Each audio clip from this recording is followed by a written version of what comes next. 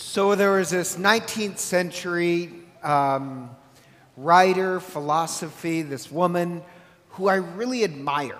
But I'm not going to tell you her name because I really didn't like the things she wrote. Because she wrote about, pro-communism, which I'm against. So I didn't like her writings, but this is odd. I loved her life, and I loved her philosophy. And so her life was this. She actually grew up in Russia to a very poor family in Russia, and her father was an angry, abusive man. So she had this terrible, terrible childhood. She escapes Russia, comes to the United States, and here in the United States, she blooms. She becomes a writer, but to make ends meet, she actually was this midwife. And as a midwife, this sounds kind of strange. I love this about her. Whenever a girl child was born, when she held the child, and before she handed the child to the mother, she would whisper in the child's ear, and she would say, "Rebel," which I just love. So think about this. Of the hundreds of girls that she gave birth to, she would whisper, "Rebel." And you have to understand what she means by that. So think about it. She came from a very abusive background, very poor, and she wrote, and I think this is true, especially in the 19th century, life is just harder for women. You're not going to get a fair shake. She didn't. And her way of rebelling, she decided, against all the cruelty in the world is by being more hopeful and joyful. That she had the choice. She could be like her father, who's angry and bitter because the world didn't turn out the way he wanted, so I'm just going to be angry and bitter. Or you can rebel against the darkness and cruelty in the world by choosing the opposite. Rebel by being hopeful and joyful. And so I kind of like her philosophy. That, what are you going to do? The world simply is hard and cruel. Life is hard. Why not rebel by being joyful and hopeful? And she says, you don't have to be like this petulant teenage child who, if you don't get what you want, I'm going to pout and sulk and be angry. Why not be the opposite? Why not choose, okay, there's cruelty in the world, so I will burn all the more brighter with hope. And so her philosophy was really about hope. Rebel by being hopeful. And the problem is, I think a lot of people, and this does drive me up a wall. Of course, I'm kind of a priest on the edge. But you'll hear people say, in my opinion, kind of stupid things like, let's say you have a medical problem, and they'll say, oh, I'm hopeful because they have this medicine or a great doctor. That's not hope, that's logic. If you have the cure of medicine, that's not hope, that's logic. Or people say, well, I have great hope because of this technology. That's not hope, that's logic. Hope is different. Hope is I believe so powerfully in a God of pure love. God wishes nothing but goodness for us. And God is the most powerful. And so, yes, there is a lot of cruelty and injustice in the world. It's unfair. But I have hope because I know the most powerful, God, is on our side. Why not rebel against all the cruelty in the world by being hopeful? And I mention that because today's gospel deals with two women, Mary and Elizabeth. And both are, in this one sense, rebelling against the world with hope. And so this sounds kind of strange. I want to ask this question. I hope you guys get it. Who in the Bible is the very first prophet in the Bible? I thought somebody already knew. Who's the first prophet in the Bible? It's the same person who sparked the first rebellion in the Bible, who started it all. Anybody want to guess what, and I'll give you a hint, her name is or was? Not Eve, no. Sorry. No, she rebelled not with hope, but with despair. Who started a rebellion of hope? First person in the Old Testament. It is a woman, And I'll give you another hint. The gospel's about Mary and Elizabeth. Anybody want to take a guess who the first woman is? Not Elizabeth. We're narrowing it down. Not Elizabeth, but, oh, you guys are brilliant. Yes, a lot of people don't know there's two Marys in the Bible. There's one in the Old Testament and one in the New Testament. The Old Testament one goes by the Hebrew name Miriam. In Greek, it's Mary. And who is Miriam? Who is the Old Testament Mary? It's Moses' older sister. She's the firstborn. And there's this great story about this Mary, where when Egypt was being cruel, people were in slavery, they were killing the male children, Moses' parents decide not to have any more children because the world is filled with too much cruelty. And Mary, she gives this great speech. Why would you fold under the darkness of the world? Why would you fold just because of the cruelty of the Egyptians? We believe in a God of life. Have hope. Stand up. Have children. And so, Moses' parents did. They have Moses. And it's Miriam, the girl, who she comes up with this plan to save Moses. She comes up with this idea of hiding him, this idea of putting him in a pitch basket, floating him down the river in front of Pharaoh's daughter. And then she goes to Pharaoh's daughter. I mean, she's working it. She goes to Pharaoh's daughter and says, "Oh, you got a baby there. Do you want me to see if I can find a Hebrew woman to be the nursemaid?" Of course, she picks her mother. As powerful as Pharaoh is, you know who undoes Pharaoh? A little girl with hope. Isn't that a great story? Pharaoh might have been Moses might have been the leader of the rebellion, but who sparked it? It was his sister, and her name was Mary. And so in the gospel, just before this, when Luke says her name was Mary, immediately you should think, oh, she's going to spark a rebellion. But it's a rebellion of hope. In fact, the name Mary, just in Hebrew, you can translate it three different ways. One, it can mean beloved, which I like that. That's actually the Egyptian. Or two, it can mean bitterness, but not in the sense of you are bitter. But Mary, the name bitter means I know the cure for bitterness. That's great. So Mary is the cure for bitterness. It also can mean water, but I'll get into that later. Symbol of life. But I love the name, that her name is Mary, meaning she knows the cure for bitterness, and it's hope. And when the angel Gabriel comes to Mary, you guys know the story, Mary says yes, but the moment Mary says yes to the angel Gabriel, her life is in danger. The Pharisees get a hold of her. They could stone her to death. So the angel gives her one bit of practical advice. And know that Elizabeth, your kinswoman, despite her old age, is with child. And then it says, because she believes in a God of impossibilities. So where is Mary going to go to protection? She's going to go to the old lady. She's going to go to Elizabeth, because Elizabeth, she believes in a God of impossibilities. And Elizabeth, she'll protect Mary. And so, I love that. And think about this. Elizabeth would have been considered cursed by her neighbors, because to be childless was to be considered a curse.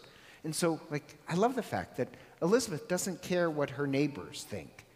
She's apparently a woman of great joy and hope. She's not bittered by anything. By the way, when it says she's an older woman, do you know biblical scholars say how old Elizabeth was? 45. And as I approach 60, that's not old. So that's young. But I love the fact that Elizabeth, she may be considered cursed by others, but she doesn't consider herself cursed.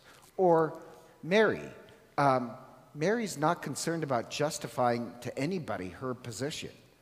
because she doesn't go to the priest of the temple and say, you have to understand there was an angel. She doesn't go to Joseph and say, Joseph, I tell you, Joseph, get that look off your face. I tell you, it was an angel. She doesn't try to justify herself. She doesn't try and plead. She just goes to Elizabeth.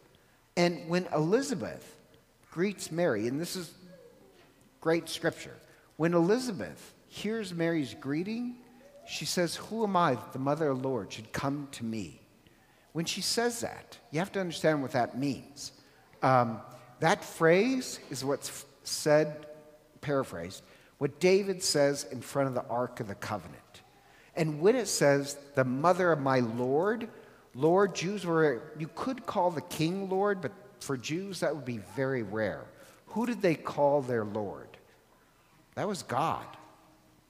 So the same way David says, the Lord, who am I that the Lord should come to me? He's talking about the Ark of the Covenant. Elizabeth says that too. Elizabeth, because she's a woman of hope, she can feel the presence of the Christ coming to her. And also, it says she cried out. She just doesn't say this. She cries out. And when it says cry out, in the Greek, the only time that phrase is used to cry out, it's a special word, it's what priests do in front of the Ark of the Covenant. So, and Elizabeth, she's from a purebred bloodline of priests. And so Elizabeth is playing the priest, crying out before the new ark, Mary. So it's not just an ordinary greeting. Elizabeth, because she has hope, she can see this pregnant peasant woman, the presence of the Christ. And the idea I said already, with hope, you see the world differently. You can see the presence of Christ. How many other people on that road saw Mary and all they saw was a pregnant peasant girl? Elizabeth, with hope, she can recognize the presence of God. And then she says, and I love this line, then she says, blessed are you among women. What does that line mean? Because it means something specific in the Bible. And in the Old Testament, that phrase, blessed are you among women, is only used for two other women. And deals with hope, but in this strange way. Blessed are you among women are used with two women, Judith and Jael, who, the story is, at different time periods, there is some ruthless sociopath who's trying to commit genocide to the people. And this is really odd. Both times, it's a woman who stopped him. It's a woman who crushes evil and saves the children, saves everybody. And so that phrase, blessed are you among women, it's a warrior language of women who stopped evil and saved life. So there's this ancient mosaic in the church of John the Baptist where his hometown was, where he was born. And there's this Catholic church on the back of the church is this huge, actually it's a fresco, not a mosaic, fresco of the Virgin Mary with these two Old Testament women, Judith and Jael, because all three are blessed are you among women. And the idea is that, remember in Genesis where it says, God says that the seed of the woman would crush Satan? Blessed are you among women is women who are going to stop evil. The point being is that with the power of hope, we can stop evil. When Elizabeth said, blessed are you among women, with hope and joy, we can stop the cruelty of the world. So I love that. I love that, wow, we can do it. And on this Sunday when we light the last of the Advent candles, the fourth candle, we're supposed to be praying all week that we become people of hope. That the same way the Virgin Mary sparked a rebellion of hope, we want to be. We don't want, yet the world is cruel. There's a lot of problems in the world. COVID, the economy, long hair, golf. There's a lot of problems with the world. What are you going to be? Angry and bitter that it's not turning out the way you want? Why not be people of hope? And I remember I mentioned the Russian woman who said, you don't want to be like a teenager sulking because you're not getting what you want. I have two friends, they're very close friends, where they have a daughter, her name is Haley, and Haley, she now has two children, but she really is very joyful, positive, great woman. And so anyhow, I said to him, I said, well, you got really lucky. You got a daughter that was really pretty joyful. And they said, well, not when she was 13. She said she always was, but then when she was 13, there was this small period where suddenly she changed. And her parents were stupid, everything's wrong. And his name is Lee, and Lee said, I don't know what happened to my joyful child. He said, I was like, what happened to Haley? So they start to notice, why is she so angry and bitter? And they noticed that her friends kind of were yanking that way. So they told her, finally, you can't hang out with those girls. They're turning you angry and bitter. And you know what, though? They said, no, you can't hang out with that girls. And believe it or not, she turned more happy. And I tell the story for this reason. How do you know you're hanging around with people that are turning you more bitter? Or you hang around people who know we believe in the power of hope? Does that make any sense? So think about this. You have this story of Mary Elizabeth, both who believe in hope. The first Christmas party ever was two women who believed in the power of hope. Two pregnant women who have the power of hope. I love that. That was the first Christmas party. But do you want to be going back to the Russian woman, do you want to be like the 13-year-old girl who's upset and bitter of the world, and she hangs around people or other kids that just make her more bitter? Or do you want to be around people that we believe in joy and hope? We're not saying that there aren't problems in the world, but we want to spark a rebellion of hope and joy into the world. Which kind of parish do we want to be? Why not be like the Russian woman who, when she looks at her father, I know this sounds terrible, her life was this rebellion against the anger of her father. She was not going to turn out that way. Her way of rebelling was by being more hopeful. Why don't we be like Mary? Be people of great hope. Then maybe we, like Mary, can spark this rebellion, and like Elizabeth, we can see the presence of Christ in completely new places. And I have to say, this sounds strange, I am really thrilled on this gospel to be able to baptize a girl, because after I baptize her, I'm going to whisper, rebel. So if you still want your child baptized, please come forward. Hello, this is Father Len McMillan.